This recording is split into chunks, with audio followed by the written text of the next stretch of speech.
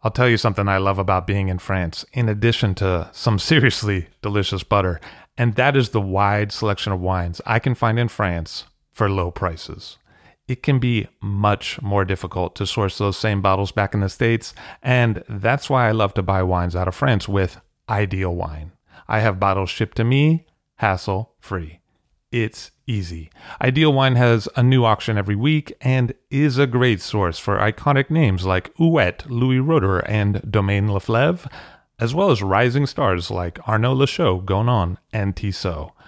Find the wines you'd rather be drinking at idealwine.com. That's IDEALWINE.com and have the wine shipped to you in the States. Use the promo code FIRST, F-I-R-S-T, for $15 off your first order of $150 or more. Hey, that's $15 you could save, and that is some good butter money. See for yourself at Ideal Wine. I'll drink to that, where we get behind the scenes of the beverage business. I'm Levi Dalton. I'm Erin Scala. And here's our show today.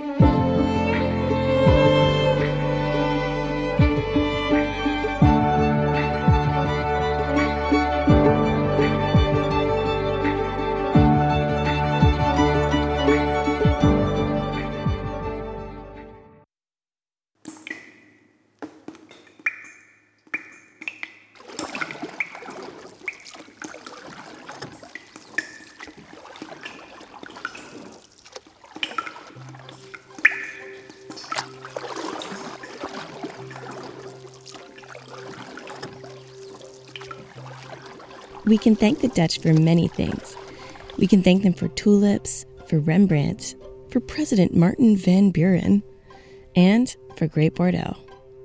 Yep, you heard me, that's right. I said we can thank the Dutch for Great Bordeaux. Allow me to explain.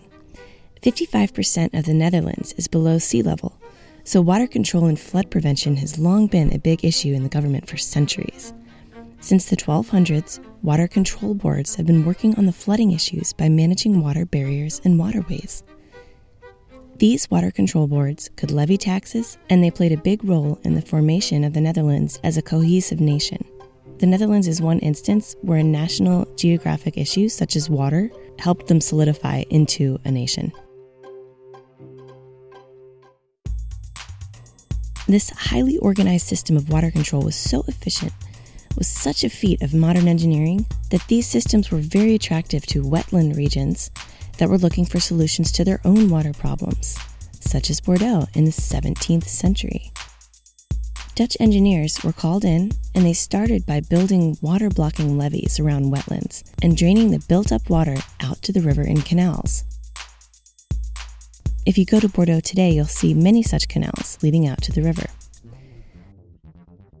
Great wineries saw the successes of these systems, and in the 1800s, many installed their own drainage pipes to carry water from the vineyards to the sea.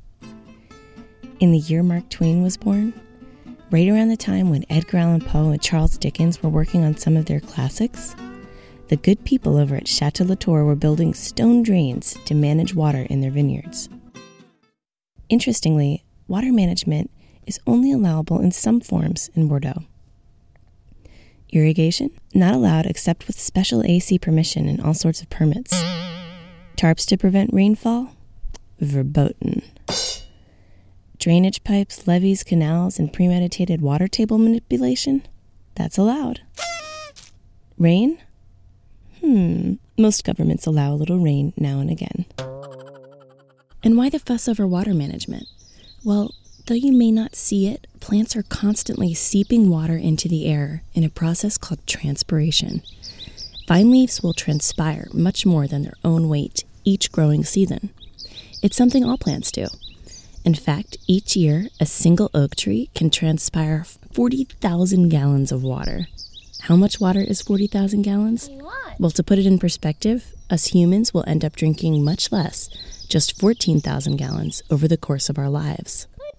Though you won't find so much of it in Bordeaux, irrigation is commonplace throughout the wine world, and a nice term for it is hydraulic redistribution. In fact, as global warming is increasingly an instigator of change in European wine regions, as an industry, it seems that we are beginning to look at irrigation with less disparaging eyes. But water management isn't such a new thing. The Medoc and Ootmedoc emerged from the Dutch water removal efforts several centuries ago. Perhaps several centuries in the future, when mean temperatures are higher, we might be more interested in water addition. It's not enough to make great wine. You also have to reach the consumer that appreciates that wine. And that's where Offset is an incredible asset.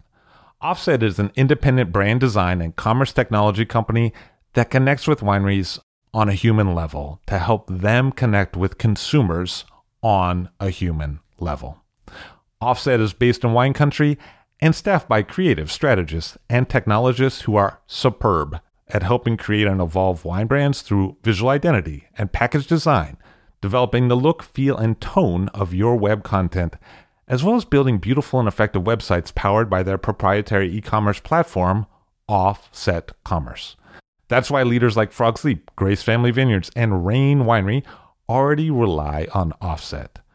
Reach out to the brilliant team at Offset at offsetpartners.com. That's OFFSET partners with an S.com. Offset is focused on the wine industry and can embrace the nuanced needs of your wine brand.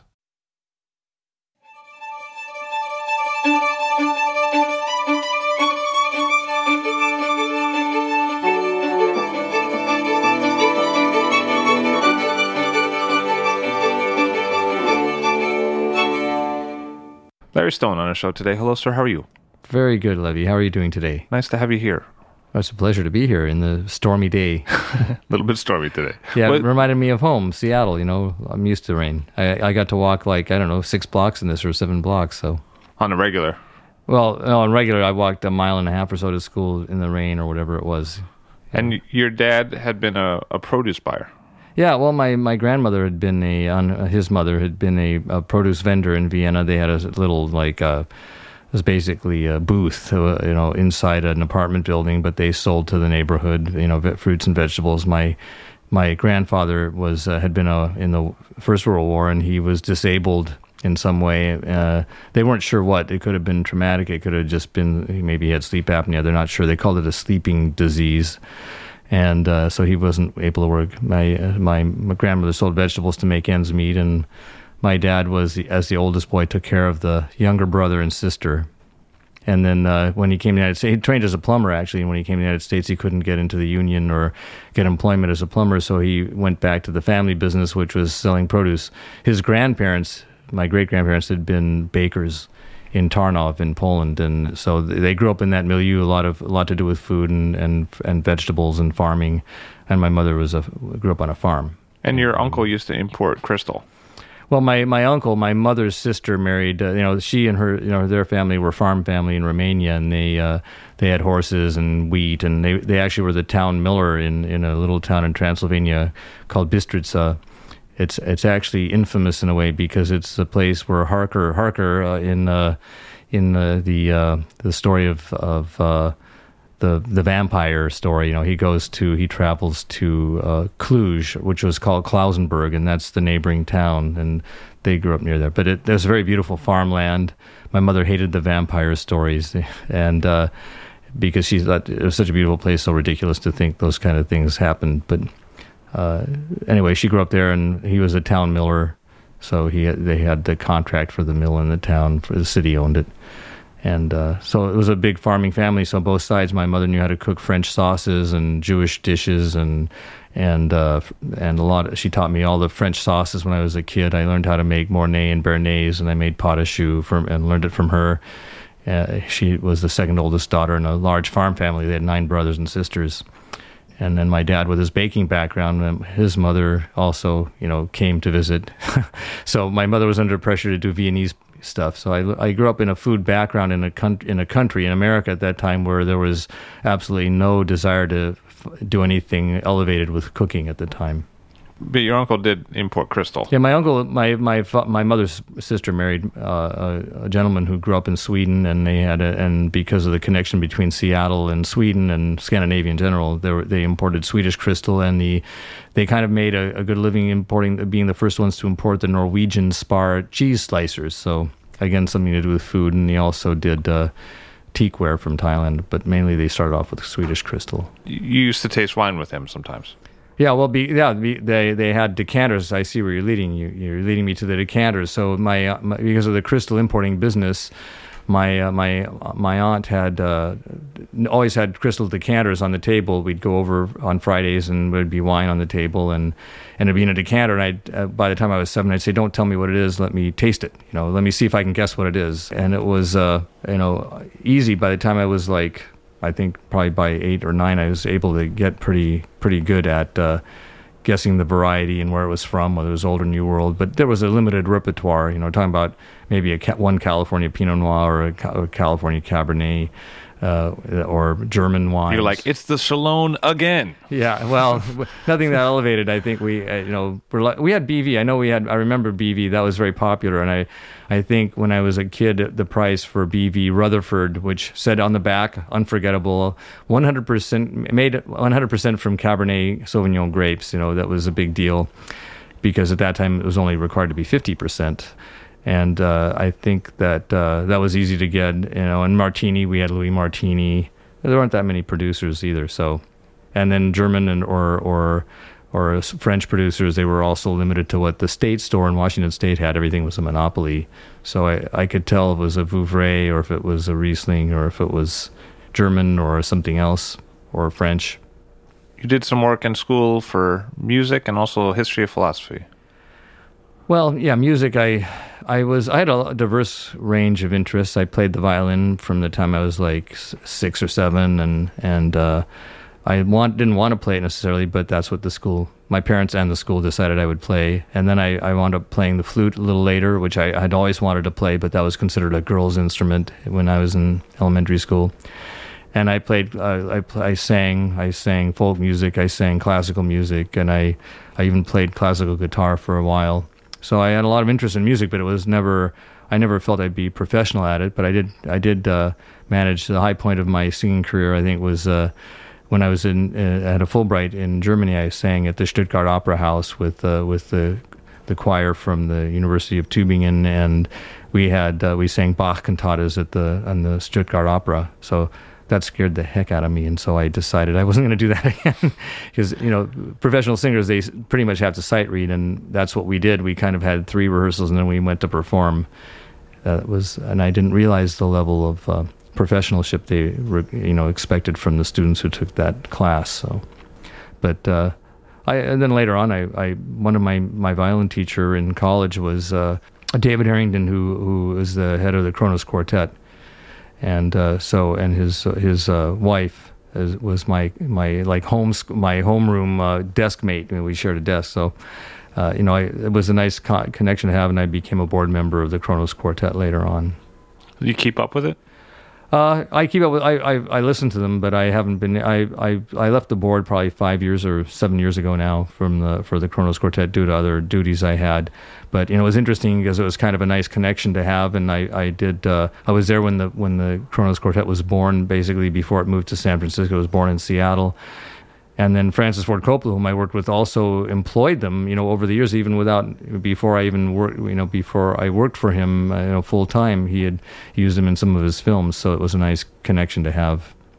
So you took up a job waiting tables while you were in school? Yeah, I was. I started being a dishwasher. I started in my first year. I didn't want to take any money from anyone. I couldn't afford loans. I didn't think. I was deathly afraid of loans, and school wasn't that expensive. So I worked a job, and I was a dishwasher. I think I made like $1.50 an hour, working up to $1.80. I think finally it was pretty rough work. No dishwashing machine. It was 3 sinks. I wound up getting fungus on my hands because I was in water, soaked in hot water for so long a day. So I quit that job after a while. But it was a good experience. And it's on the basis of that I actually got a job as a sommelier years later. And how did that come about? Well, I was finishing my doctoral dissertation.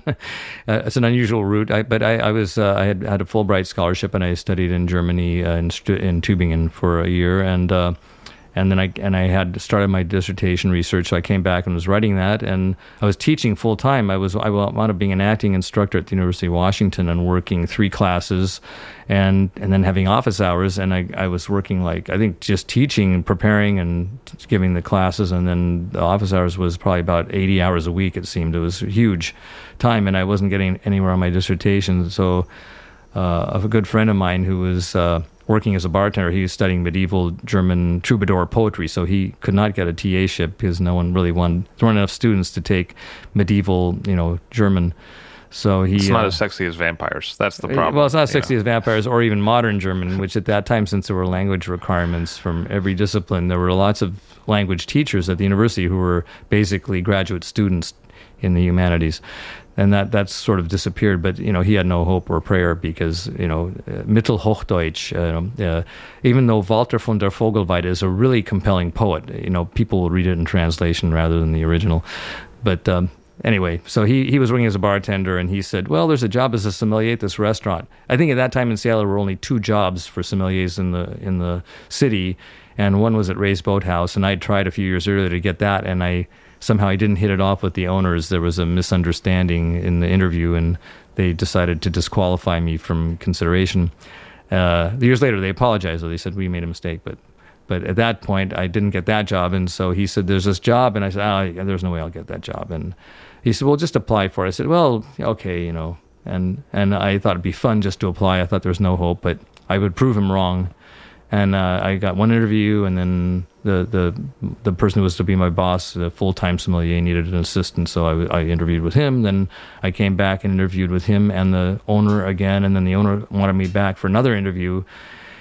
And I realized something was up, so he said finally, you've left out quite a bit of time on your resume, and you can come clean if you've committed a crime. I'm going to have you investigated. Rikers, And I said, well, when I tell you what I've been doing in that 10 years, you'll probably prefer that I'd been a felon that's coming clean now, because he had been. Have you heard of the troubadour? He did not like students. He hated people. He had been in Vietnam, and he hated students especially students who had deferments like I did. So he said, well, you know so much about wine, because he'd grilled me. He'd been a sommelier himself. He had an encyclopedia, Lexus Lachines Encyclopedia of Wine open, and the last question was on Gumpoldskirchen in Austria. And I said, well, it's in the Termenregion, and it's famous for Rotgipfler and Zierpfandler. And he just slammed the book shut and said, I don't know where you came from, but you know so much. And then he said, what had you been doing? So I said, fine. He said, I'd hire you. You know so much. I'd hire you because you just seem to know everything about wine. But you haven't worked in a restaurant, so I'm not going to hire you. That's where my dishwashing experience came in, because I had left that off. I thought no sommelier would, nobody's going to hire a sommelier based on their experience as a dishwasher in a restaurant.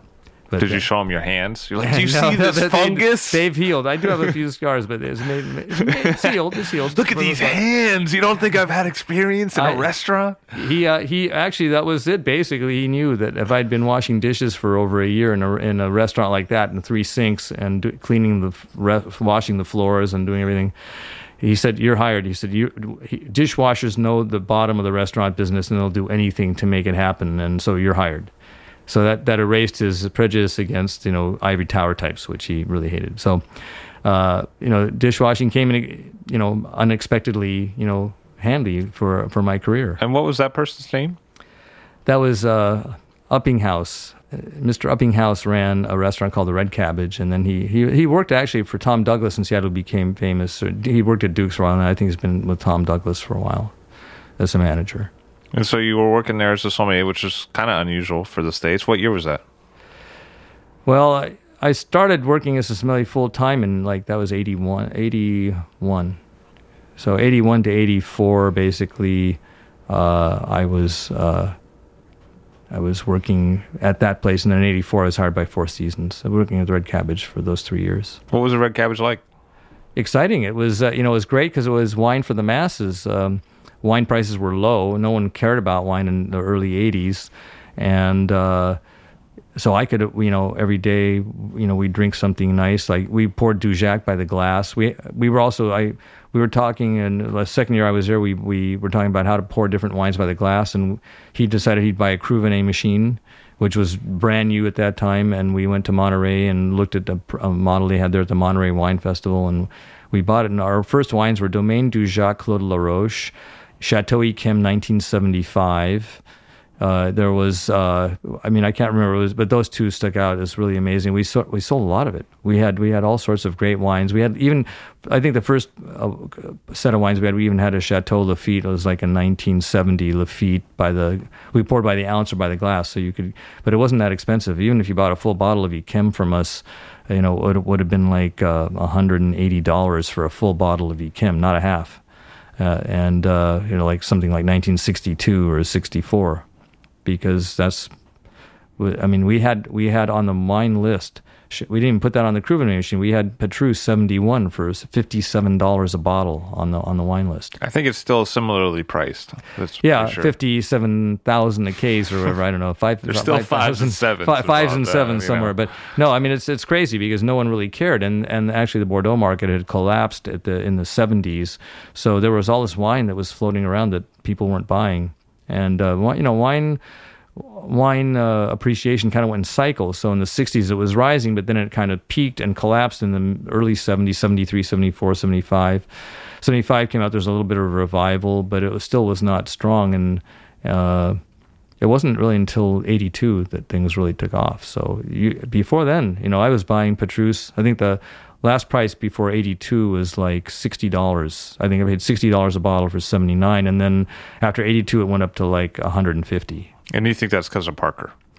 It's also the economy. It's not just Parker. Parker was very good and was very important, I think, in the development of wine interest, because there was the media attached themselves to his story, which was, here's a lawyer, and it was a lot about the story. It was not like he was some genius about wine. It's like, here's this lawyer who likes wine. He's sending out a newsletter, and he says this is going to be the greatest vintage ever. And here's Robert Finnegan, who's the official, dean of American wine writers, and Frank Pryle saying that this is 82s are like anomalies and more like California wines and not really that interesting. They're not classic. So there's this fight between this young upstart and then the established writers. And I think that was a dramatic story, head-to-head story, and that propelled him into the spotlight. But I think also his style of writing and his taste were more in tune with what people liked anyway than the British-oriented wine writer that we saw before that. And when did you decide, you know what, I think I'm going to stay with this sommelier thing rather than finish that dissertation?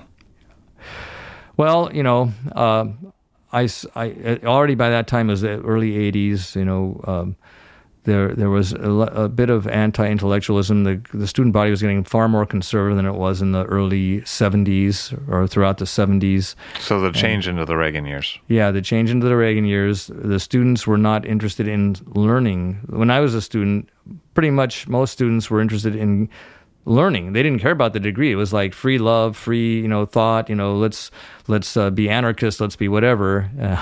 Fight the anti-establishmentarian was big, of course, because they were fighting the war in Vietnam. But in addition, there was that fostered kind of like a idea of thought being important, philosophy being important, art being important. And so by the 80s, it tamed down a lot, and Reagan came to into office, and there was a lot of withdrawal of funding for humanities and for those uppity things that were more radical or liberal thinkers might congregate. They were withdrawn, so it was more about funding through science that was related to the war and in industry or related to just pharmaceutical industry or whatever. Some had some tie-in with a business that would help fund those lines of research. And also one really devastating blow is that they did away in the name of like making education more relevant. I think that was the key word at the time, relevant.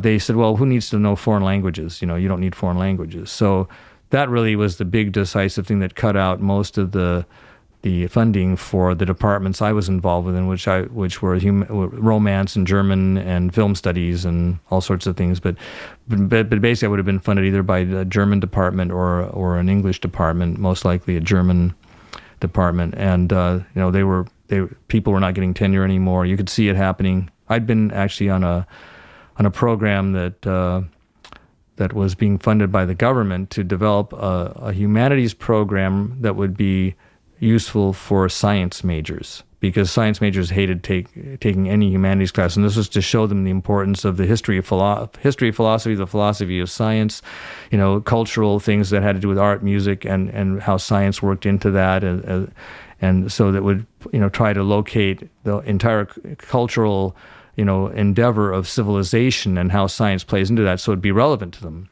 But the whole thing, it was a great program, and it all broke down because the professors of Southeast Asian language and literature and the professors of Asian language and literature could not agree on how many units each one would get, because that meant funding. And they also disliked each other enormously because they disliked being lumped in one unit with Indian and Chinese together. It was like... That's what I remember from my academic years, was infighting between the professors that didn't like each other. They also were jealous of each other, and when the stakes are so low, that's when the fighting really gets the meanest. And that was there. They blocked us. We figured out the program, really beautiful program, in about 6 months, and then we spent the next year and a half before the funding lapsed for developing this program. We spent the next year and a half just arguing over how many units South Asia got versus East Asia. I saw those guys just fighting over each other and trying to get each other, trying to block each other and wearing lousy suits and, stuff like that. And I was like, man, this life's not for me. That's when I decided I wasn't going to be a professor. What was your course of study? Well, I was a humanities guy. I didn't get as far as you did, but, I was in English and art history. Oh, wow. Yeah. Double. And then just, and also philosophy minor. And so then the philosophy guys dressed okay, but the English guys not so well. And I was like, wow, I just can't imagine myself wearing that. That's like the uniform. That's not me. And and then also there was really significant infighting. Guys would get pushed out of one department and have to go to another, and they just didn't seem nice. They didn't seem happy. No, there were a lot of petty bickering and jealousies in the academia, and that was, I think, the thing that really turned me off was that more than anything else was that they're like dinosaurs and extinction is coming, and they don't see it. They're willing to fight over these few units when they have something that could actually save the whole. The entire, not just the department, but the entire field of humanities, for the universities. Because you could latch it onto the science funding. Because you're going to get all these science majors that will be willing to take all these units. And now they only have to take like one or two, and here's a whole thing that makes it relevant and it's interesting.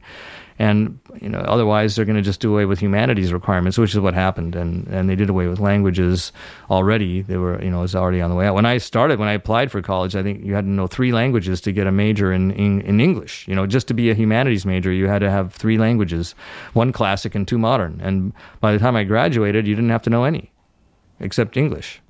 And that's sad. So those things, I saw the writing on the wall and where it was going.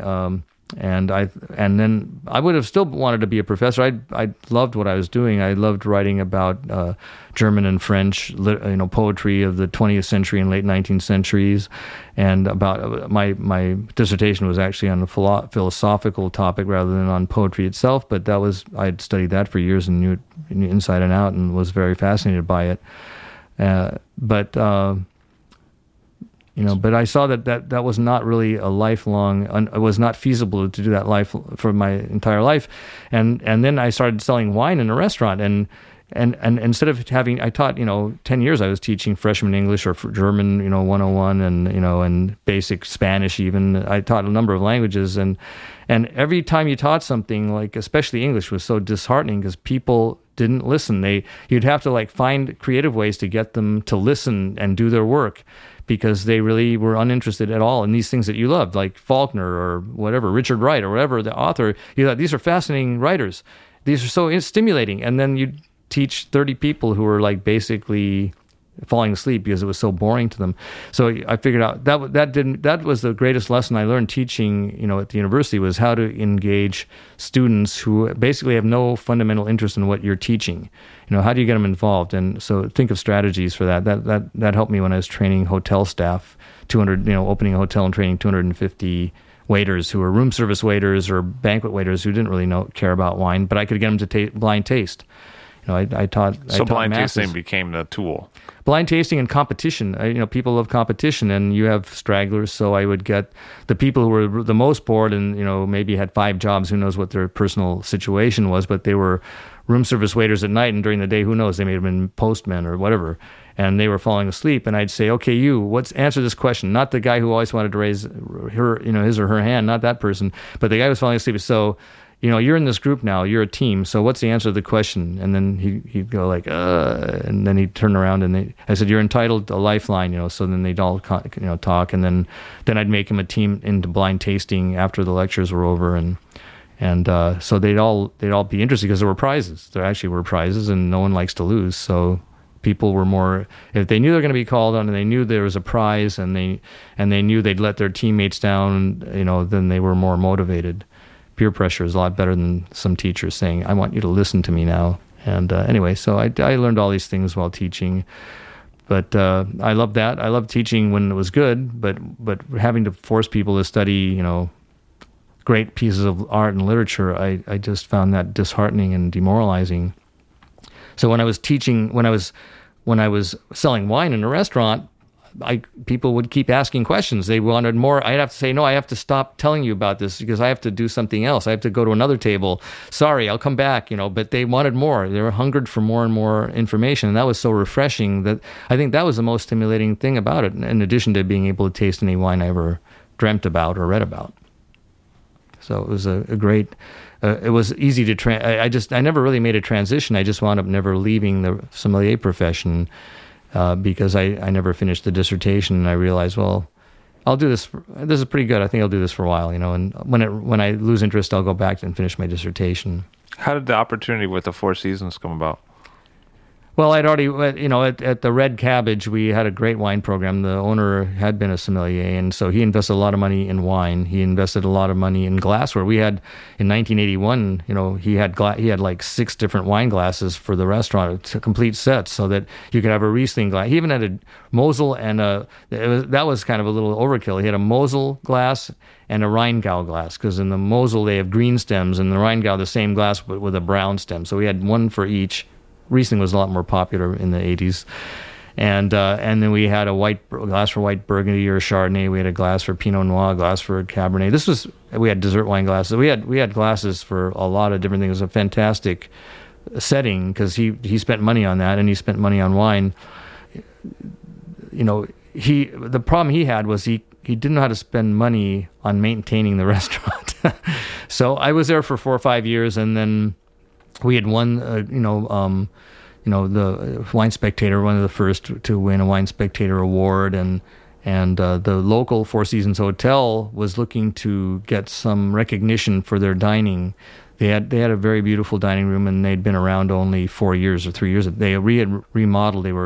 It was the old Westin had owned the Seattle, the Olympic Hotel in Seattle, or they leased it. The University of Washington actually owns the property in the hotel, but so they had the lease and they had the contract to manage it for many decades, and then they let it lapse or they lost it. And Four Seasons did that in the 80s. So they'd only been around 3 or 4 years when they recruited me. They said, we really want to up the wine program. We heard you're the smartest guy in town, and we want to, we'll pay you, X dollars, and you'll get a 401k and whatever, health insurance, things that I didn't necessarily have at the other job. And I wanted to stay, but the problem was he spent all the money on wine, and then he started spending money on computers, but the carpet needed redoing, and et cetera, et cetera. And so it was kind of falling apart, so it was time to move on. And I wound up working for Four Seasons for about 5 years, and they sent me to Chicago. What did you take from the Four Seasons experience besides the trip from Seattle to Chicago? Well, Four Seasons, it was. I never intended to work for a big company, so it was something I didn't really want to do necessarily. It was something I did because the offer was so good, and I thought, well, with all this benefits, it may be worthwhile.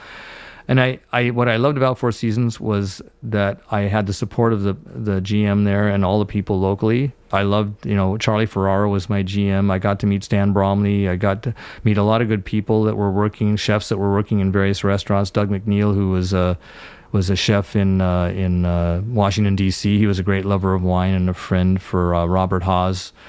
So he had great connections. So there's a nice thing about belonging to that kind of organization, but unfortunately the F&B director, the corporate F&B director, didn't have the same vision. that a lot of his employees did, and he was a big impediment, to developing the program.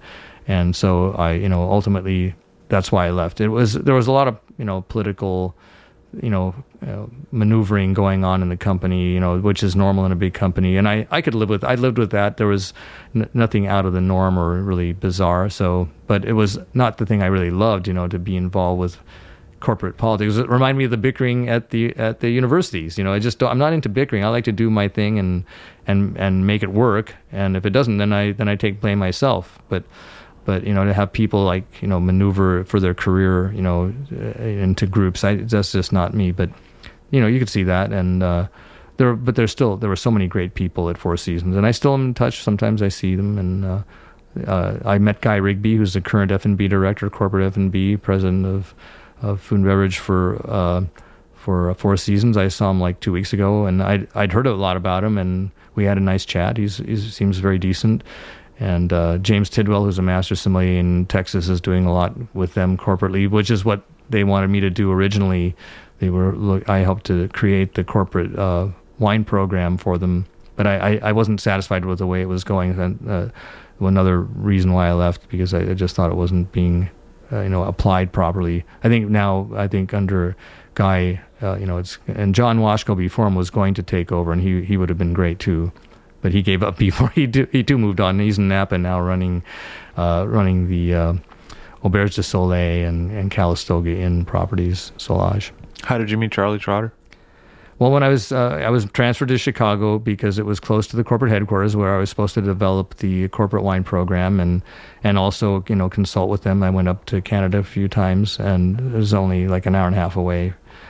And it was central. Because the Four Seasons. Yeah, Four Seasons still. So they moved me. I moved to Chicago to work at the Ritz-Carlton, which they owned. They continued to own it, the Ritz-Carlton in Chicago, only because it had been sold to them. It was one of the first hotels they bought, and they kept the name to prevent Ritz-Carlton from coming in and competing against them.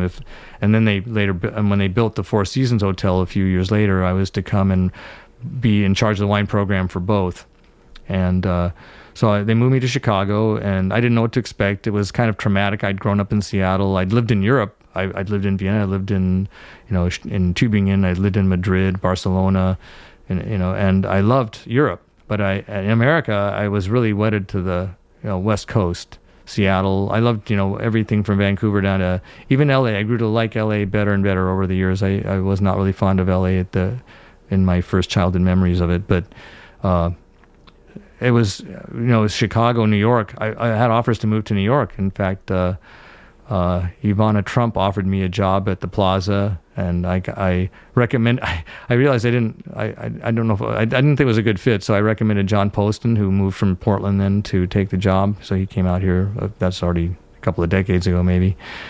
Anyway, so I was, I had opportunities, but my wife, just resisted. She had grown up in Montana and in smaller towns than I did, Minnesota, Montana.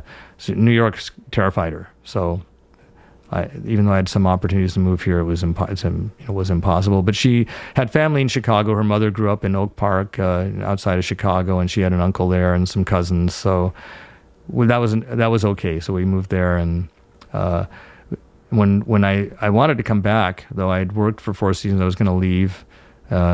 Finally, even the Chicago job that I'd moved there for, and Charlie's wife and I had started a thing called the Chicago Sommelier Association, and we held the meetings at Charlie Trotter's restaurant. And Charlie approached me. Well, she approached me first. She said, would you like to come and work for us? She heard I was leaving, and she said, I don't know if you want to really have to go back to Seattle or if you wouldn't mind helping us out. We need some help here. We would like you to help overhaul the service, and maybe we want to expand the wine program, and you know so much about French wine and Italian wine in addition to American wine. It would be helpful. So, how long had Charlie Trotter's been open as a restaurant at that time? About 1 year and 3/4, almost 2 years. And so I... it wasn't famous nationally or anything. It was well loved locally. A lot of wine societies did dinners there. He and his first wife had a really good working relationship with the community, and he was out there, for some of the traditional wine clubs and for the Chaîne de Rôtisseurs, who did a few dinners there. But they loved him. They loved his, inventiveness and creativity and the spontaneousness of it. And they knew they'd always be shocked, maybe, but in the end, they would still like it for the most part. Not everything, but some things that made them boiling mad, I guess. Because when I came on board, I got the lecture from Tubby Bake, and who was a great friend of the restaurant. But he said, the Shen is kind of conservative, and he likes to throw out things like, coxcombs and, duck feet and things like that, and they work, but a lot of people just don't want to eat those. So I said, well, we'll make it, maybe we won't tell people everything that's in it from now on, but, we'll do things interestingly and they'll all work.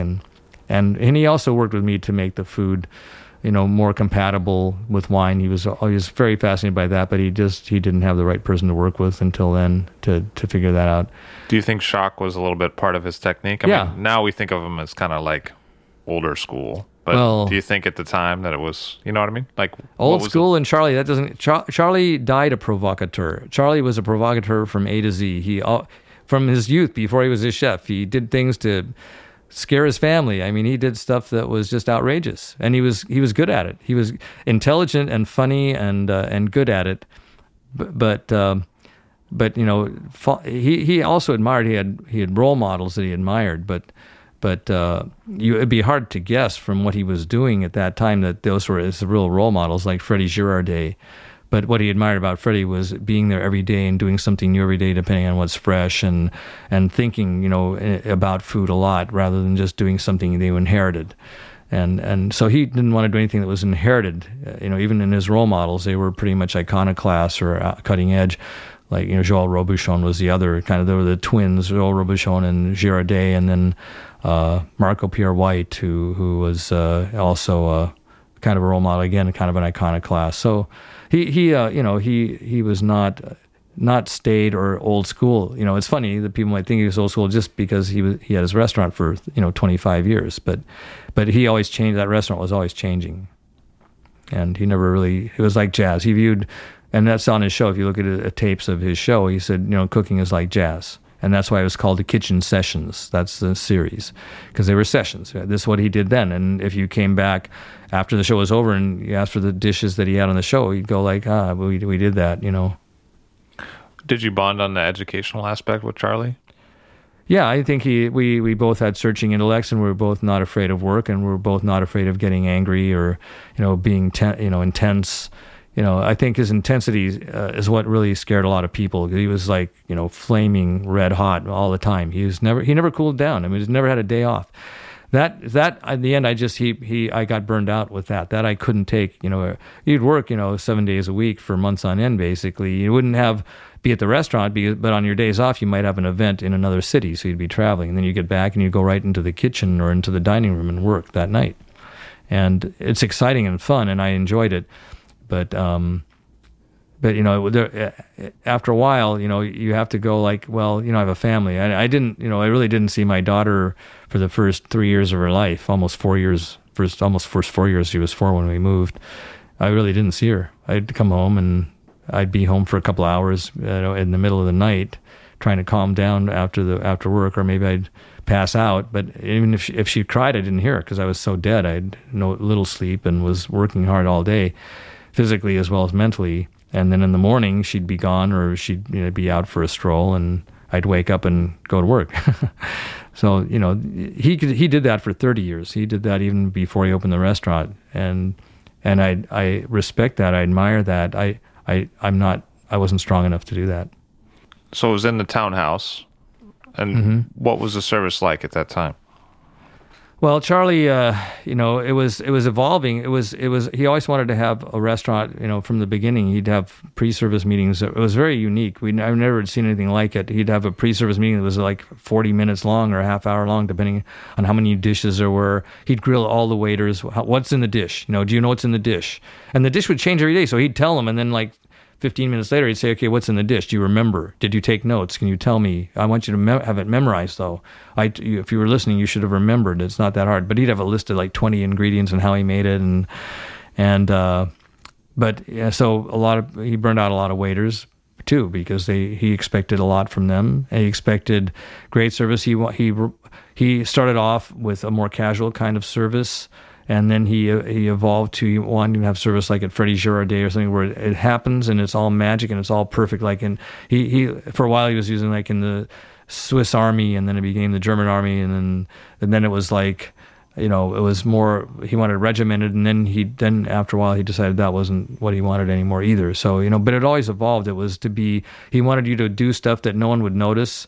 Like if he saw dirt on the floor like lint, he came up with the idea of putting double stick Scotch tape to the soles of feet, so you'd walk across and pick up the lint, so that no one would see you stooping down to pick stuff off the floor, or they could get the idea that you were dirtying your hands. He thought a lot of things through that no one else had. So it was pretty intense because we kept perfecting it as we went along, and a lot of same thing for the food. When I started, every day was a completely different menu, and some days the chefs and the cooks would come to the restaurant and they would have no idea what they were going to prepare that day because Charlie was out with the sous chef at the market, and they were trying to see what was good that day. And if it was a really bad day, it would take a long time because they were trying to figure out what they could do. And if it was a really good day, they'd have a hard time trying to figure out how to limit themselves. And they didn't want anything left over from day to day. And he did have a little bit of a walk-in at first, and on the first remodel, he got rid of it. So no walk-in, really? No walk-in. Every day it had to be, there was a walk-in, and then he realized people were holding vegetables for 2 days, that they'd maybe get too much, and it wasn't as good the second day, so no walk-in. It got done. It got eliminated. It's very demanding when you work on those circumstances. He also modified over the years. Dishes would, instead of being totally different every day, and you wouldn't even know what the menu was from one day to the next, he would have a better idea. There would be modifications that were gradual, continual and constant, but gradual, so that you wouldn't eliminate a dish one day without even knowing that it's going to happen until you got to work. He would tell you, okay, we're going to do something different. Maybe they didn't know exactly, but he'd say, I think you can prepare this setup for it. What was the reception like in the dining room? Well, in the early days, it was tough. There was that's one thing I changed. That was a big change I made, was the reception of the guests in the dining room, because we had no reception area. We had a small bar, and it can be 20 below zero in Chicago, and frequently is in winter.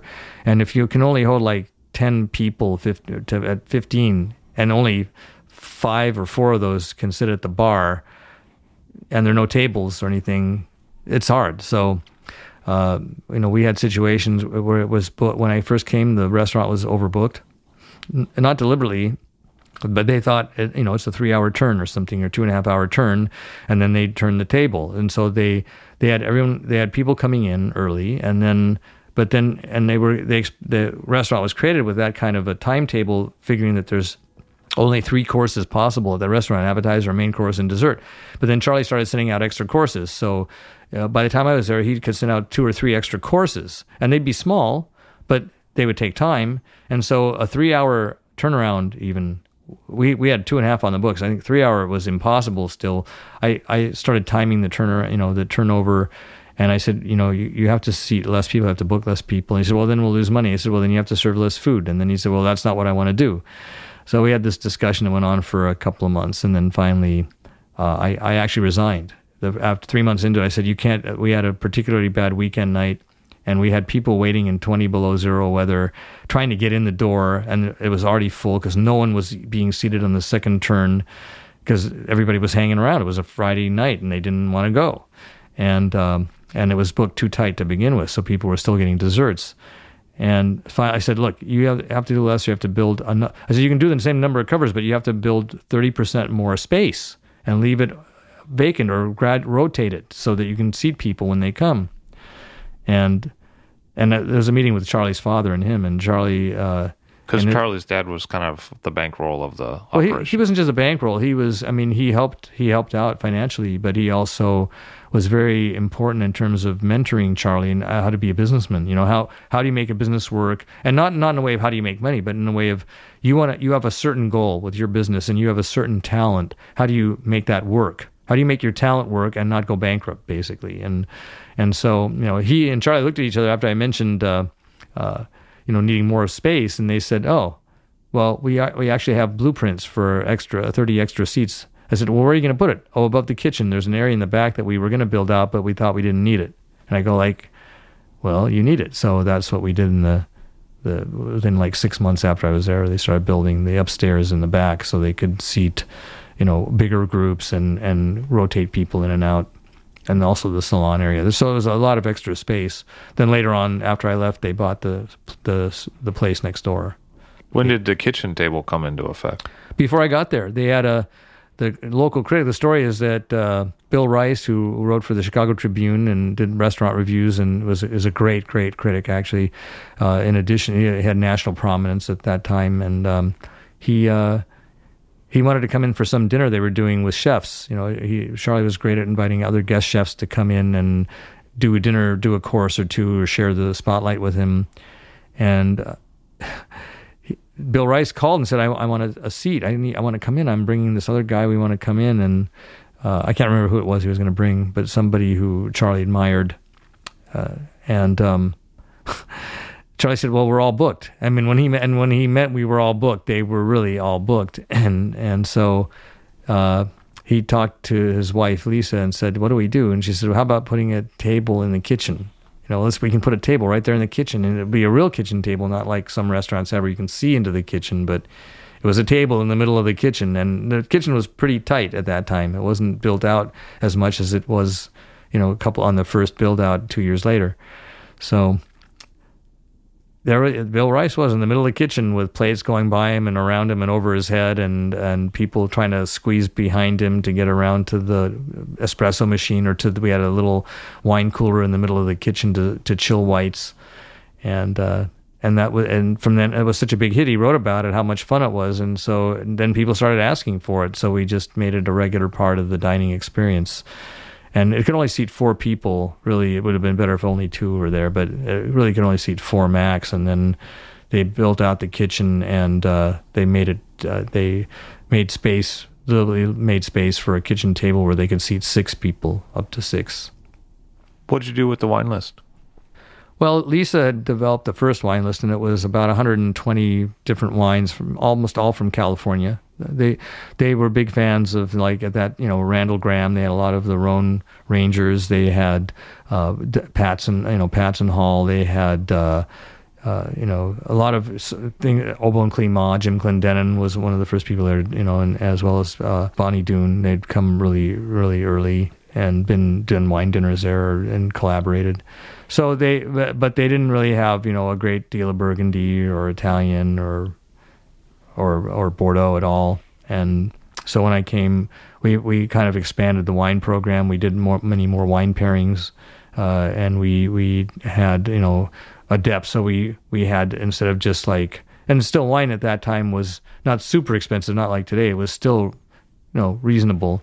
And so we had DRC, and we had, Gaia. I mean, Gaia was, really cheap, by today's standards. It was expensive by standards of those days. It was never inexpensive compared to other wines from the Piedmont, but it was like, I think, $35 a bottle or $50 a bottle, when in that range. I feel like there was always a lot of Gaia on that list for as long as I ever looked at it. Well, Angelo fell in love with Charlie's food. I mean, I knew Angelo already from Seattle long ago when he first started. He had a very good relationship with Patrick O'Connell, who ran a company called Zephyr Imports in Seattle, and Gaia liked him so much that he spent a summer with his whole family, including Gaia, who was like a little girl at the time, I don't know how old, 5, 6 years old maybe, and to learn English so that he could come to, and he always had trouble. His pronunciation was so strong that I think even people at the end, even though he practiced English for years, still had trouble understanding him.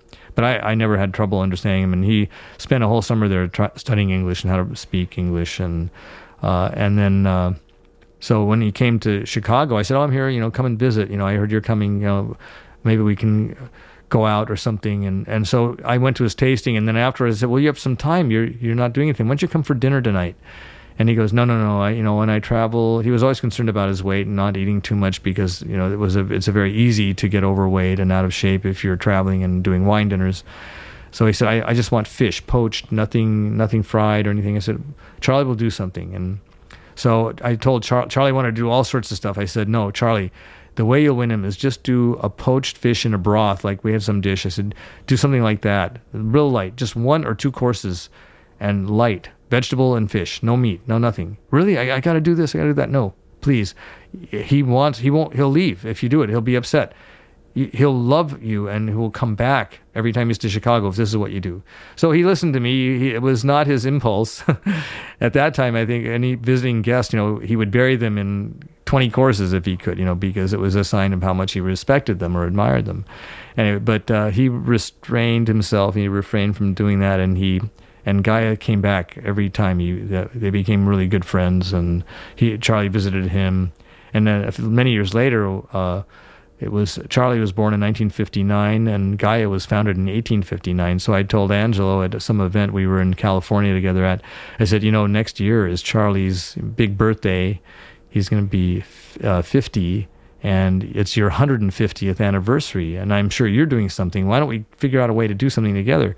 So Angelo came up with this idea. He flew us all to Tuscany and had we had all the most important food critics in Italy come to this thing, and producers of cheese and salami and everything. All the great artisan producers he knew in food were invited, as well as friends of his from the region. And he had this great 3 or 4 days of seminars, and he took us out to all these great restaurants in the region. And he showed the exhibit. He had this great exhibit about his 150th anniversary, and it was fantastic. It was really a fantastic weekend. How many lists were really international at that time in America? Well, there were very few great wine lists, and I think that's why the Spectator started. However much you may criticize whatever flaws it may have today, there weren't a lot of restaurants who were interested in any kind of wine list. I mean, a wine list was Mumm Champagne and Matus Rosé and something else. Maybe, some Mouton Cadet would be the Bordeaux, and some, negociant wine from some ignominious negociant in Burgundy, not anything we'd know today. That was it. Wine lists were pretty basic and crude. And in the Northwest where I grew up, there was a budding wine industry, so a lot of people started to have local wines, and you saw, still French wines. But French wines, as I said, no one was, as you could tell from the prices, who was interested. I mean, things were cheaper. I mean, so I lusted after a bottle of La Tâche 1971 when I was a student. So this is like 1975 or 74. And it was in a local wine shops. It had just been permitted like 3 years earlier. So there it was. It was $35 retail in probably the most expensive state in America to buy wine in because of the taxes. Because of taxes, yeah. Okay. And it was $35 for La Tâche and Romanée Conti, but the Romanée Conti disappeared, so I kept looking for the La Tâche, and I finally saved my money, and it was like $35. My rent, my share of a student housing thing was $40. So close to a month's rent, you could say. So I guess in some ways things may not have changed, although, I don't know, it depends how much you pay for student housing these days, but still, it's the prices exceeded inflation, cost of living and inflation by far. Back then, still, paying, I paid for Gaia, I paid $8, wholesale. I paid, the first vintage of La Landon, which was 78. I was offered that. Full price was 25, and they couldn't sell it, so they offered it to me for 17. And I hesitated because I go but I can get the Brunet Blonde for 12, and I don't know, but I should have bought it. I mean, I hesitated, and I decided, it's so good. I tasted it, and I got, it's so good, I should just buy it. I'll buy out everything they have. And then I called back, by the time I made my decision, a half hour had passed, it was gone. Some smarter person had seized the opportunity and ran with it. But you debated, a few bucks here and there, because that was a huge amount of money and for wine, and there weren't that many people who were willing to pay more than that. So when my first job, the first internationalist I actually had was when I went to the Red Cabbage, and that was already laid out as an international list. And then when I went to the Four Seasons, I developed an international list for them. But we had everything. And then the same thing at Trotter's. We focused on certain areas. We didn't focus necessarily on. We built it up, and then we kept replenishing the things that were successful, and that might have been Spanish wines like Vega Sicilia, or it might have been Gaia in particular, or other top producers that we liked. It could have been Rhone. I had a lot of Rhone. I was very big in supporting the Rhone. Rhone was unknown. That was a big deal, I think, that people noticed. I mean, I promoted a lot of different wines. I was the first to really promote white Rhones. And in fact, when I won a competition in 1988, I won a competition for best sommelier in the world in Paris, and I was interviewed on Channel 5 in Paris, which is one of their big national channels.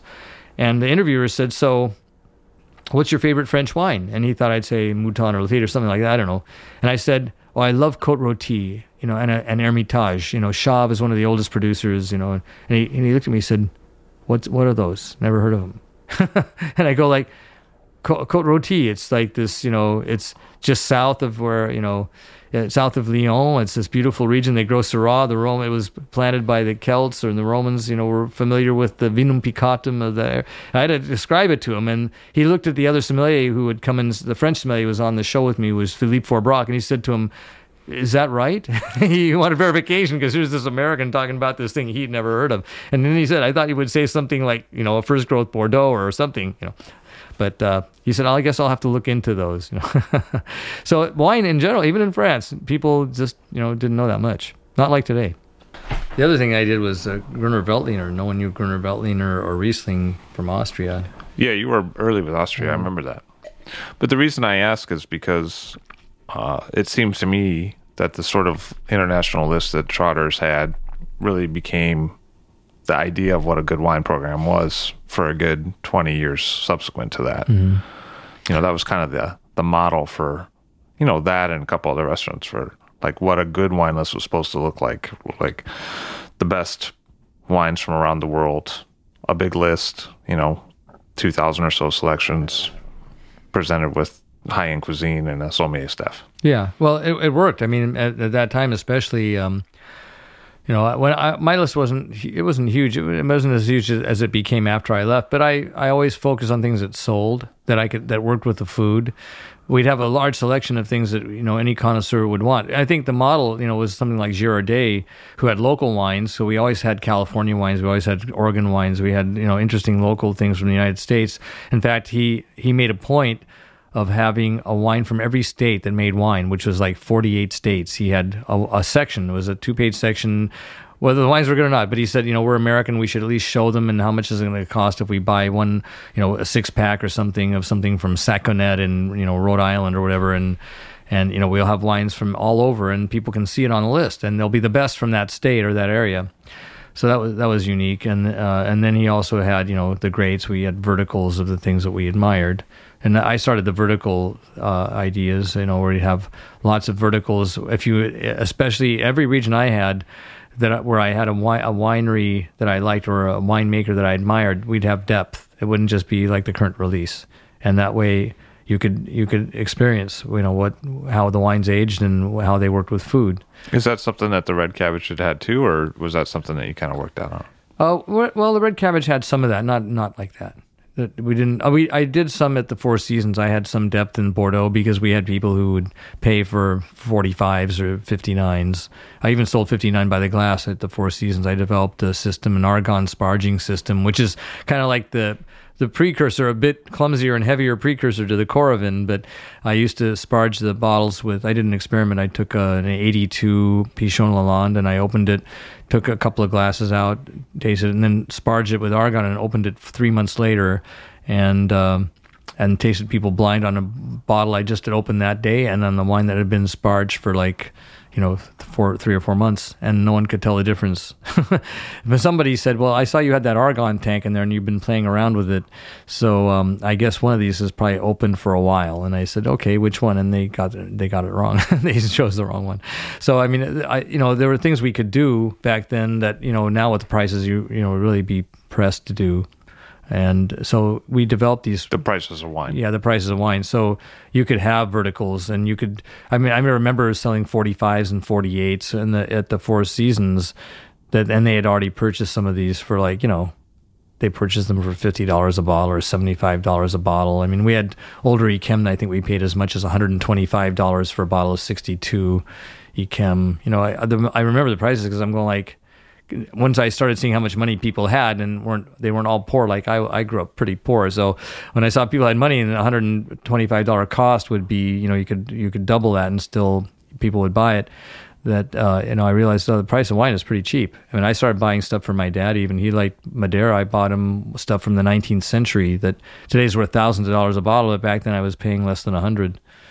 Because no one really cared about it. That was really dead. Madeira port, older port, but especially Madeira, unappreciated. So I did a lot to revitalize that. Actually, at Trotters, that's in addition to like the Rhone. I revitalized a real interest in, helped to revitalize an interest in Madeira, and I was alone for many years until Manny Burke from Rare Wine Company showed up in the auction house, and then I couldn't compete with him anymore. But we did that. We did old dessert wines from the Loire Valley, 30, 40, 50-year-old dessert wines from the Loire, and then we did a lot with Austria. So I'd go in, but they worked for what we were doing. I always made sure they worked. So it was things I loved, but also things that I made sure were compatible with the cuisine. So we could match them, and so they'd have volume and they would sell through. Because Charlie liked to do vegetable dishes. Yeah. Way before that's quite the thing, but before that was the thing, he wrote that book about vegetables. Oh yeah. And I imagine that some of those Austrian whites would have helped with that. Oh, absolutely. The Gruner, some of the drier Gruner Veltliner and Rieslings that were they were definitely dry, but even some German wines. We sold some German too, but Austrian was the big revelation, and they were much more compatible with more variety of food that we had. Plus, the person who was really developing the market for that was Vin Divino at the time. They were in Chicago, and Terry Tees was also traveling around, but we had a real close connection with Vin Divino, and so we got first dibs on a lot of the great wines that they were bringing in. When did Trotters start to gain a kind of national and international following? Well, that was, I think, around 91 to 93. 91 was first. He a couple of years after I went there, he really started to get quite a bit of attention, and but it was 6 months to a year after I started, we started really getting some momentum, and then I remember in 90, it was like 93. Was it 93? 91 we made our, no, it was 91. 91 we made our first trip to Europe, and the New York Times, I believe, had a little piece that spring on Charlie Trotter, and on, I think Emerald was in there. There were all these young guys that were friends, like it was Emerald, Charlie, and I think maybe Norman Van Aken may have been mentioned. Because that's a crew. Those guys get along really well. Yeah, Charlie studied, Charlie was mentored, and the first chef he really worked for was Norman, and Carrie Naibedian was the sous chef, and she actually interviewed him and then recommended that Norman hire. But so that crew, Charlie with Norman and Carrie, they were really close, and then he became a good friend of Emerald's, and they hung out a lot, and they had a lot of connection, spiritually as well as in terms of the professional interests. And so Emerald had never really traveled extensively in Europe, so Charlie said we need to do a trip. And this is like 91, and he had me write letters to all the proprietors of the hotels and restaurants we were going to, explaining who they are and that they're really serious young American chefs. And because at that time, France was everything. American chefs, and not even Italian chefs had any, kind of glamorous position yet in the world. But American chefs certainly not. So I wrote these letters, and then I sent a copy. When the article came out, I sent another set of letters with a whole packet that he put together, like with the most recent publicity on them, and hoping that they'd get some respect. Didn't happen so much, actually. We were pretty anonymous back. It was like French chefs that we met were like either ridiculing, us, or our pretensions, the chef's pretensions to being craftsmen or even interesting, and it was interesting. It was an interesting cultural encounter, so it was difficult. It was really interesting. There was one chef that we wound up really getting along with, and that was, unfortunately, Bernard Loiseau, who passed away. He was so kind. He was very interested in what we were doing. He was also the only French kitchen in Europe the only French kitchen we encountered where the equipment was made in America was Garland. He had Garland stoves from Indiana or whatever, in his kitchen because he felt they were the best quality. And, very interesting. And of course, that didn't endear him either to his peers in France. And then, of course, he was making the famous water sauces, and there were lots of jokes about that. But he was brilliant, and he also was very welcoming and took care of us. But we had encounters with Georges Blanc that were less than satisfactory, or Marc Minot. We had not such great encounters there, but we had good rapport with. I helped set this up with Veuve Clicquot. So Mireille Giuliano, who was running it at the time, received us in. She was close with Charlie. She knew me first, and then she got to know Charlie. I knew her because of the award I had for the best sommelier in America, and then in France. And I had done some cuvées for some special bottlings for Four Seasons in Seattle when they appeared on the West Coast with my name on them, in 88, 89. And so when I introduced her to him, she was really enamored and loved his food. And she invited him and Emerald to come to France. So that was another trip. We went to France, and they cooked there. And she had Patricia Wells come for lunch, and a number of critics from France were tasting the food. It was really a great introduction, and they got a lot of respect from the critics. But from the other chefs, it was much harder, and there was a lot of skepticism. So it was interesting. And I think, now already by, when was it, 2004, maybe, I did a seminar with Charlie, and we had a number of people, including Alice Waters, come in England called the American Food Revolution. So in that 10-year period, like 93, 94 to 2004, America, the English, French chefs, it was run by French chefs like Raymond Blanc. Raymond Blanc helped organize this. And they're acknowledging the American Food Revolution. They're saying perhaps the most exciting things in the world today are in America, and then maybe Spain. And then Spain kind of rose in the meantime. But it was just the dawn of what was happening in Spain, or recognition at least of what was happening in Spain. And you had actually done a little pastry chef work at Trotter's at one point. Well, Michelle Geyer, who is a pastry chef there for a while, when I said, I used the term chef, and she took umbrage. She was irate, actually. She said, "You were never a chef." I go like, "Okay, I did the pastries. I cooked all the pastries for about 4 months." And Charlie, when Charlie had to fire the former pastry chef, so I didn't create anything. I wasn't the creator. I followed the recipes, and I adjusted them and did things like. I knew how to cook. I learned how to cook from my mother, who taught me how to. French sauces. I was always interested. I thought it'd be interesting. I loved cooking. I loved food. So I started, I think I recognized that I would never be the star football player of my high school team, or, and the things I was interested in had no appeal to anyone in my, in my society, in my milieu at the time. It was like I liked cycling and playing soccer, and I couldn't even get the schools to do a soccer team at that time because they felt it was an insurance issue or whatever. But I could cook. I found out because I started bringing stuff to school, because I'd bake some stuff, and I made pot au choux and cream puffs, and I'd bring them and share, and my friends would go like, "Oh, who made this? This is pretty good." I go like, "Well, I made it," and they go like, "Whoa," and so I realized that girls like guys who could cook. So I might not be a Letterman, but I knew a way to their heart. So I continued with that, and I never thought it'd be a professional, occupation. I thought it would just be fun to do, and I still love cooking. But and I did wind up cooking. I cooked occasionally for the staff at Trotter's. I also I did a dish. I think I did one dish when Tracy Desjardins was the chef at Rubicon. We had a 125-year retrospective of Pichon Lalande with Maya Leon showing up for about 4 days. We did a tasting of like almost every vintage that they had for any decent vintage for 125 years.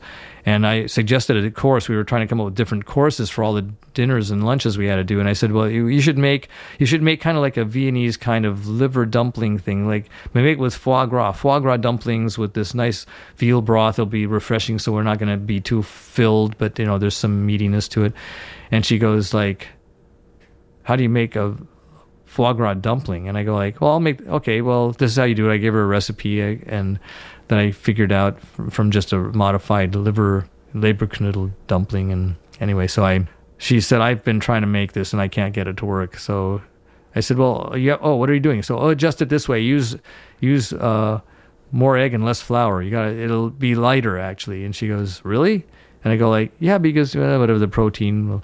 So she said, why don't you just make it? So I wound up making this course for the dinner. Or I cooked with, and I did a dinner with Charlie after years later, I did one in Canada. We had a Tetsuya from Australia. From Australia, Charlie and we each did a course. They were also close. Yeah, they were very Charlie. close. Yeah, he and Tetsuya loved each other. Tetsuya flew out for the funeral like on the spur of the moment. We didn't know if he could even make it because of the distance he had to travel, but yeah, we did this dinner in this home, and it was an auction lot.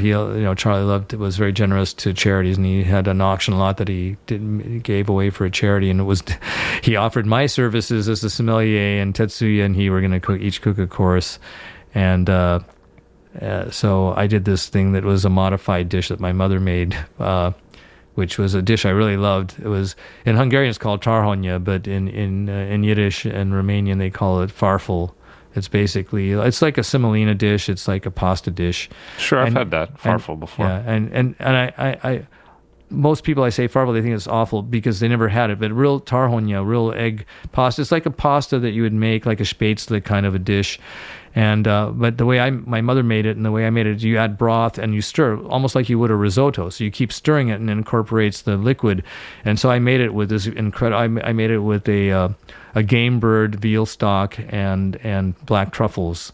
And Charlie and Tetsuya complimented me on the dish. They said it was like the best dish. Of course, I said, well, I got to choose what wine I went. They let me choose the wine that went with my dish, and I chose the 59 Lafite. I said, I think that's a pretty good match. But anyway, it was fun. It was I love cooking, so it's nice to be in a profession where I can sometimes exercise my impulse to cook without having to do it every day, which is very demanding. I have a great deal of respect for all chefs because no matter where they are, they work harder than any other profession I know. You ended up moving to the West Coast.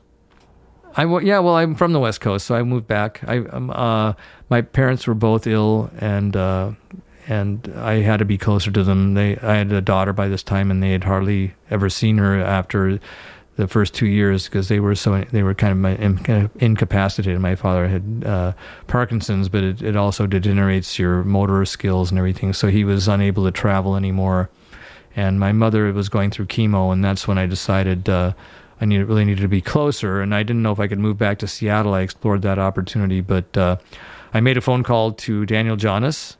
I said, Daniel, do you know of anything? And he said, no, but you should call Drew. I think he's interested in doing something out west. So the second phone call I made was to Drew, and Drew said, I'm going out next week, and I'm thinking of opening a restaurant in San Francisco with Tracy Desjardins. And I go like, oh, I've been at her house, and her aunt's house, I should say, in L.A., and I go like, yeah, she's great. So I went out the next week too, and we looked at the site, and I said, okay. That was a pretty quick and easy decision. I didn't have to think about it very much. From the minute I decided, I made 2 calls, and that was it. How had you met Daniel Jonas?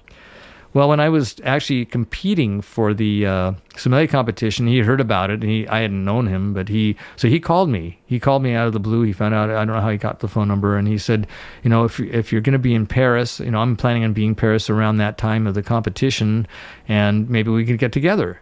And I think I'd met him earlier, maybe a little bit earlier, but not much. Around that time is when we first met, and I think he'd read about me in the Wine Spectator or something, and I'd read about him.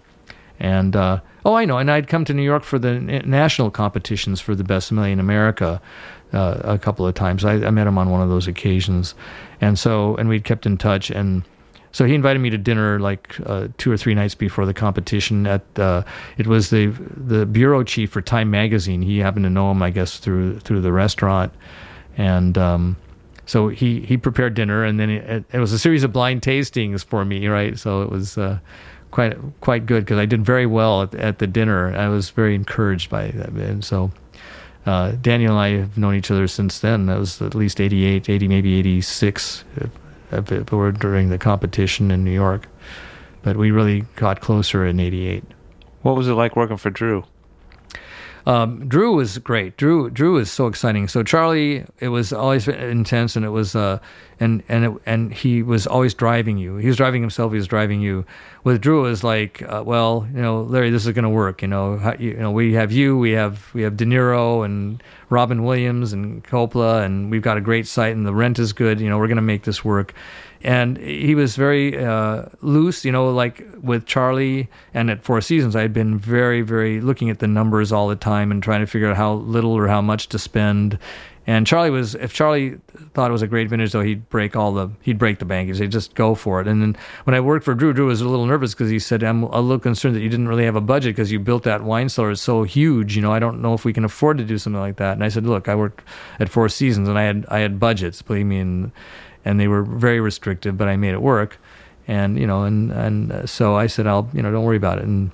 And he did worry a little bit. All the managers there, except for me, were from New York originally. So the chef was Tracy, who came up from L.A. but had grown up in California. But all the rest of the people, Tom Sadinsky, who I just emailed like last week, and he was the first GM. He worked at the New York restaurants.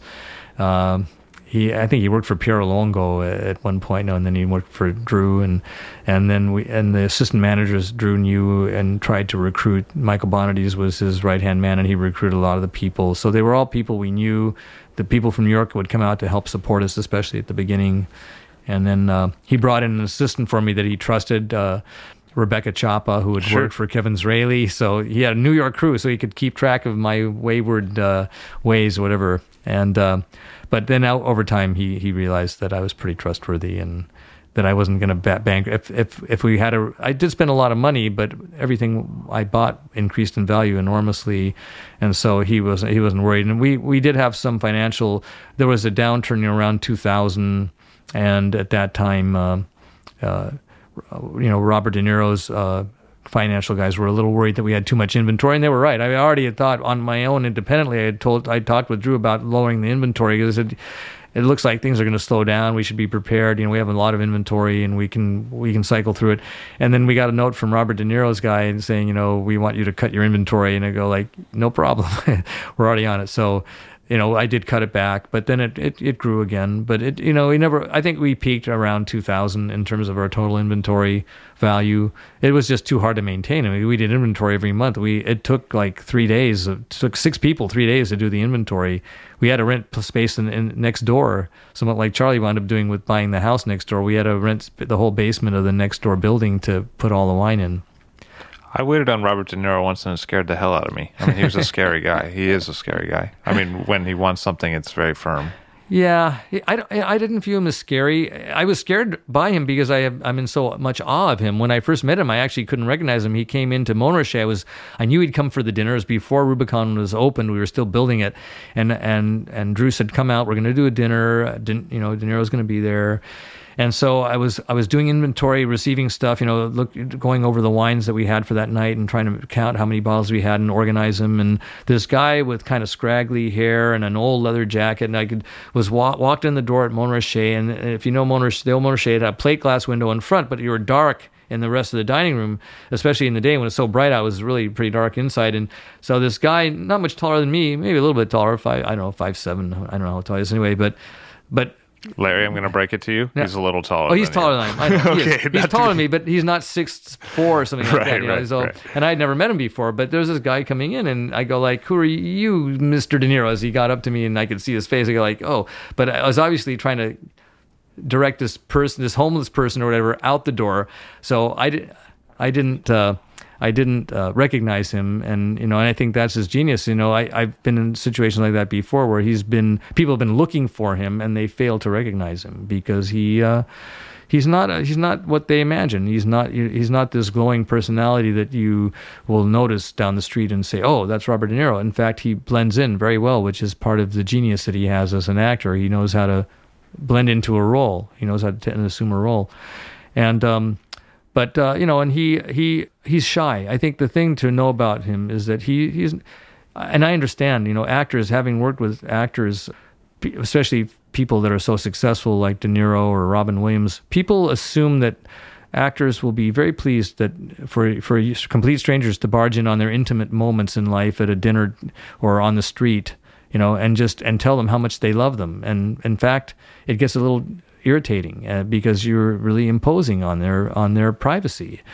and people just fail to understand it because they're so excited and so inspired by those actors and the roles that they played that they think this is a good thing. They'll know how much I love them. Well, I guess they know that when they see the the box office numbers, they know that they've been loved, and they know that they're, I hope that most actors are pretty secure. Not all. I early in my career, I ran into Tom and Dick Smothers, and they definitely needed attention at that point. There are actors who do want attention all the time, but that's because perhaps they had more attention in the past than they did in the present. But, De Niro is very shy. He's very introverted, and I think, that's just my tangential, observation as a person who's not that close to him. But as a person who got to observe him, he's a very sensitive person. And I think he's, he's scary because he's so, reserved. I think he doesn't want to tell you anything, and he does want certain things, but he doesn't want a lot of interaction. He just wants it, and he doesn't need the interaction. And in fact, I think he's afraid of too much interaction with complete strangers or just in daily life. So, but I saw all sorts of things like that. I think with other people too, that demands are made. When I worked for Francis Ford Coppola, people just think if they just want to do something for that person, for the actor, or for the director, that person should be grateful, or that person should appreciate their inspiration, or the way they've been inspired by that person's work. And it gets to be too much, because so many millions of people know these actors and directors and artists that it's overwhelming. So I never felt intimidated by Robert De Niro. I just always wished, personally, that I could have had a closer relationship with him, because I admired him so much. But I never expressed that, because I knew that's just something else he doesn't need in his life. And but I didn't find him intimidating or scary or anything. But people can, because I think people go to him with a series of expectations that he is intimidating because of the roles he plays and is so capable at. I felt the same way about Mrs. Doubtfire, so maybe you had the same relationship. No, I'm just kidding. No, Robin is his own set. I mean, he was intimidating too, just because he was such a great comedian. But he's such a great comedian that he can disarm you instantly with his jokes. He'll just make fun of you, or he made fun of me frequently, and he also was able to imitate like what kind of a standard sommelier. Like one time. We had a lot of people, our restaurant in San Francisco, Rubicon, was very successful. So we had lots of people from all walks of life. We had politicians, we had diplomats, we had actors. So Don Johnson and Cheech Marin were shooting a series, Nash Bridges or something like that. And they were having dinner one night, one of many nights, but unannounced, in walks Robin and his wife and family. And they wanted, we were walking around town. We decided we'd come here for dinner tonight. Do you have a place? We go like, yeah, it'll take just a second. We'll get it set up. And he said, anybody here I know? And I go like, well, yeah, Don Johnson and Cheech are upstairs. They're midway through dinner. He said, where are they? I go, well, they're about to get their entrees. So he says, oh. So he rushes into the kitchen from the door. He rushes into the kitchen, grabs a service napkin, puts it on his arm like a waiter, he says, which are for them? Says, hi, chef. Which are for Don and Cheech? And he goes up. He has 2 plates in his hand, and they're talking. They don't even see who's coming to the table to serve them, right? And they're talking, and he puts down 1 plate and says, here is your roadkill du jour, and here's monsieur, and for you, your rat stew.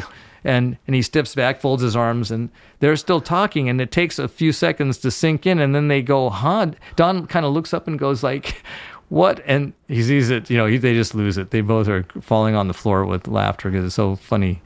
And he's able to do those things so well that he disarms you. You just laugh. When did you start using the bow tie? Oh, I had a girlfriend. Loved bow ties, and I was working at the Red Cabbage. I wore neckties, and it was not real formal, but I had a necktie usually. And she said, well, I like bow ties, and you look good in a bow tie. And I go like, yeah, they look dorky. I don't want to wear a bow tie. And she said, well, she kept at this for like a couple of years. It was a longish relationship, and finally we were in Seattle still, so. She went in. We were walking into Nordstrom's where she was going to buy something, and there was a display on the first floor of men's accessories, and there was a fresh display rack of bow ties. And she said, "Oh, that's a nice bow tie. And then she looked at me and said, "Oh, forget it. You would never even be able to figure out how to tie one anyway." So she went shopping, and I said, "Oh, I'll just wait. I'll walk around." And so I went back to the counter, and I said, "I'll show her. I can tie one. It's not that I don't want to wear one. I know I can tie this." So the guy taught me how to do it, and I wore it, and then it just became something that when I went to work at the Four Seasons, when I left the Red Cabbage and went to work at Four Seasons, I had to wear a tux. That's how long ago it was. In the formal dining room of the Four Seasons Hotel, I wear a tuxedo. So it came with a clip-on bow tie, and I said, "Well, can I wear my own bow ties?" So I started buying bow ties. I had one or two that she had bought me, but then pretty soon people started giving me bow ties at Christmas or something. They'd give me a gift because they'd say, "Oh, we don't know how to wear bow ties, but you wear one. So, this is such a beautiful bow tie. We thought we'd give you a couple or whatever." Because they'd give me 2 or 3 at a time. Sometimes, people would travel, see something interesting. And then so I just wound up with I think I have 300 bow ties by this point. I have so many different ties over the years. And it became a signature because I had to wear one at Four Seasons for 4 years I was there. And then when I went to Charlie Trotter's, I already had the ties, and they're much more practical. They don't fall into anyone's soup or fall out of your jacket. And for a person of my short stature, a necktie is cut a little bit long. If you don't get the ends exactly level, then it winds up being too long, so you have to mess with it. Whereas a bow tie, once you get it measured for your neck, you just tie. I don't even look in the mirror, just like tying a shoe. You were at Rubicon right about the time that Colt Cabernet really started to take off. What was that like to be in California during that period of time? Well, it was crazy because it was the rise of California Cabernet coincided with the rise of the tech world, and so all these guys were billionaires in paper, prior to the bust of 2001. But they thought they were all multi-billionaires, and they wanted great California wine, and anything that got some point. There were all these new wineries: Colgan, Harlan, Bryant Family, Screaming Eagle. They all were developing 90, 91, 92. That was when they began. And I remember buying the first Harlan for $44. It was $41 a bottle or something, and it went up to $44 the next year, a slight increase.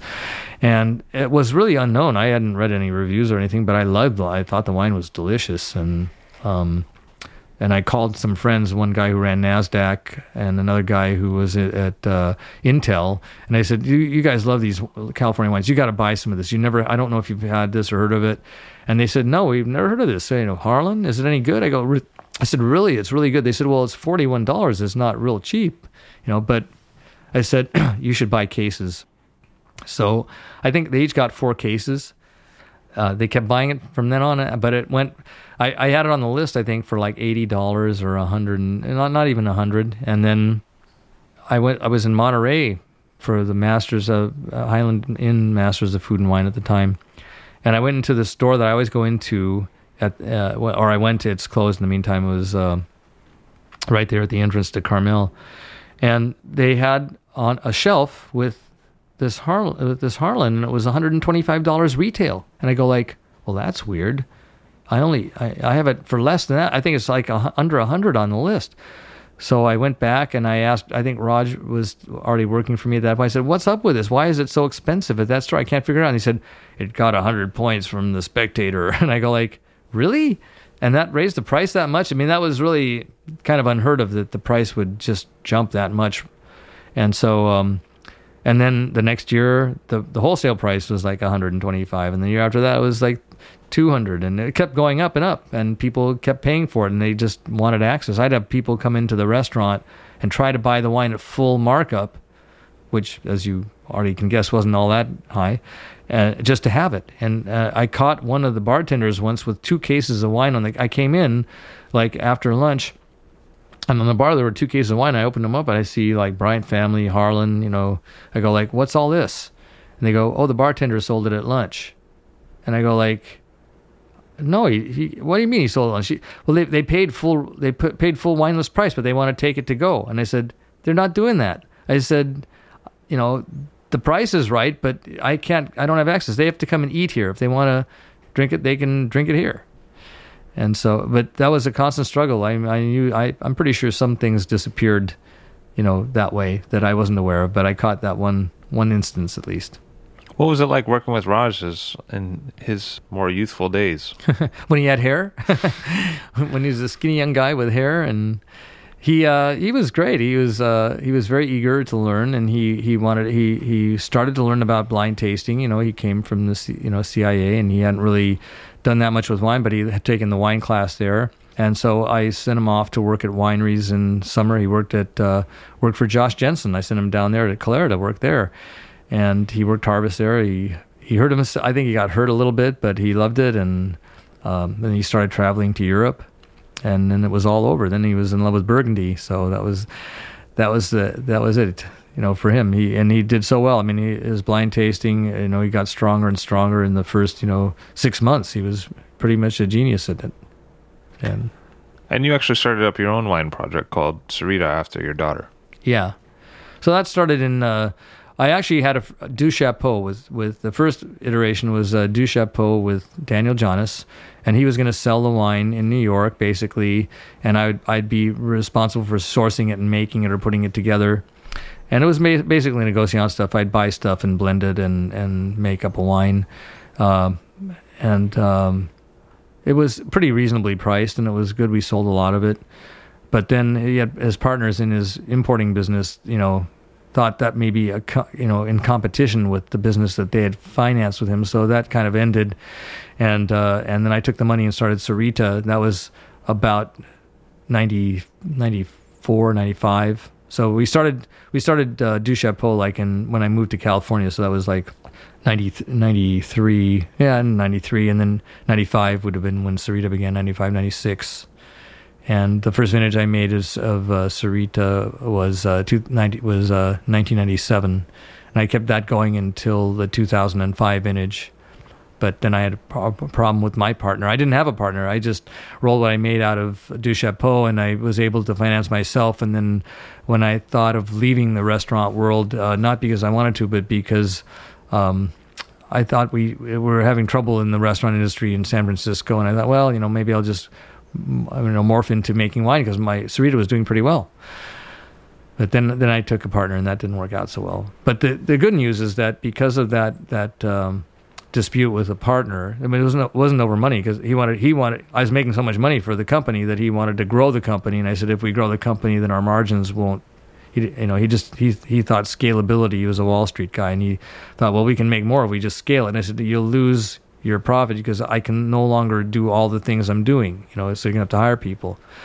And anyway, so we had this dispute, and finally we resolved it just in time for me to buy vineyard land in Oregon. So if he hadn't wavered and hesitated so long and prevented me from getting the money out of Sarita, then I would have already done something else. I would have probably had a lease and land in Washington, but not owned it. Whereas, the opportunity was just perfect. It just worked out, or I was able at least to seize another opportunity that I wouldn't have otherwise without having had Sarita and also not having had a contentious partner. So it all worked out. In the end, it couldn't have been better. How did you end up finding that property in Oregon? Well, there's a local guy, Mark Tarloff, who loved wine, and he was doing a film called Copycat in San Francisco with Sigourney Weaver, and he lived at the Mandarin Oriental, which is like 2 blocks away from Rubicon, and I think he stayed there deliberately so he could come to Rubicon because he knew me through Daniel, and he drank Roumier every day. He wanted Roumier every day. I go, like, you can't just drink Roumier because you have to have some kind of background, context to place Roumier and have great wine. So I said, you should try some California and Oregon wines. I'll only let you buy Roumier if you can drink 1 bottle at least a week of something local, whether you like it or not, just to expose yourself. So we had this conversation about, what places in California would be good for growing Pinot, or elsewhere in the United States or in the world, to make wine that could be maybe as complex and satisfying as Burgundy.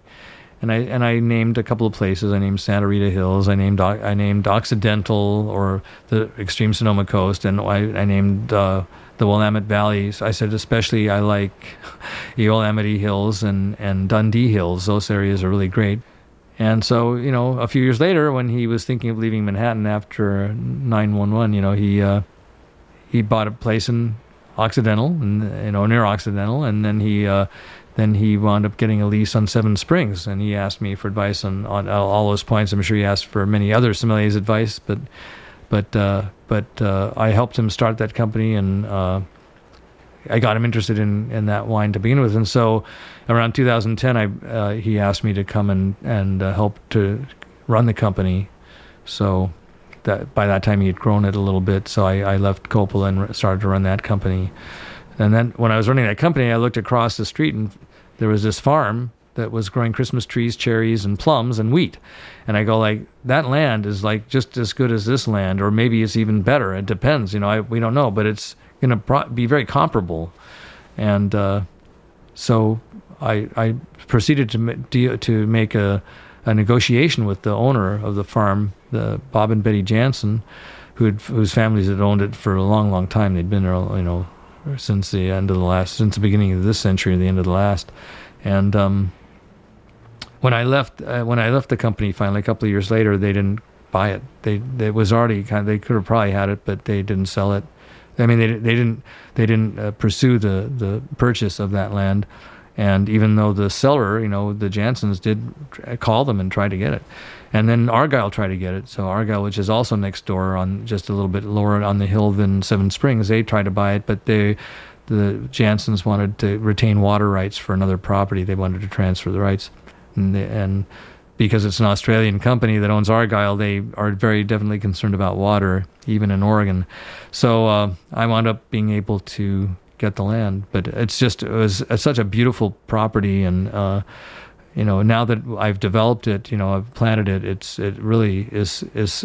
I go there and I pinch myself. Really, I go I really own this. It's I can't believe it. It's insane to think. I always thought I wanted a bit of land, but I never thought I could own such a beautiful, well placed property. That I wound up with. Larry, we'll have to have you back on the show to talk more about that and other winemaking ventures that you've been involved in. Oh, thank you. Thank you for being here today. Right, thank you. Larry Stone. All Drink to That is hosted and produced by myself, Levi Dalton. Aaron Scala has contributed original pieces. Editorial assistance has been provided by Bill Kimsey. The show music was performed and composed by Rob Moose and Thomas Bartlett. Show artwork by Alicia Tenoyan. T-shirts, sweatshirts, coffee mugs, and so much more, including show stickers, notebooks, and even gift wrap, are available for sale if you check the show website, alldrinktothatpod.com. That's ILL, drinktothatpod.com, which is the same place you'd go to sign up for our email list or to make one of the crucially important donations that help keep this show operating. You can donate from anywhere using PayPal or Stripe on the show website. Remember to hit subscribe or to follow this show in your favorite podcast app, please. That's super important to see every episode. And thank you for listening.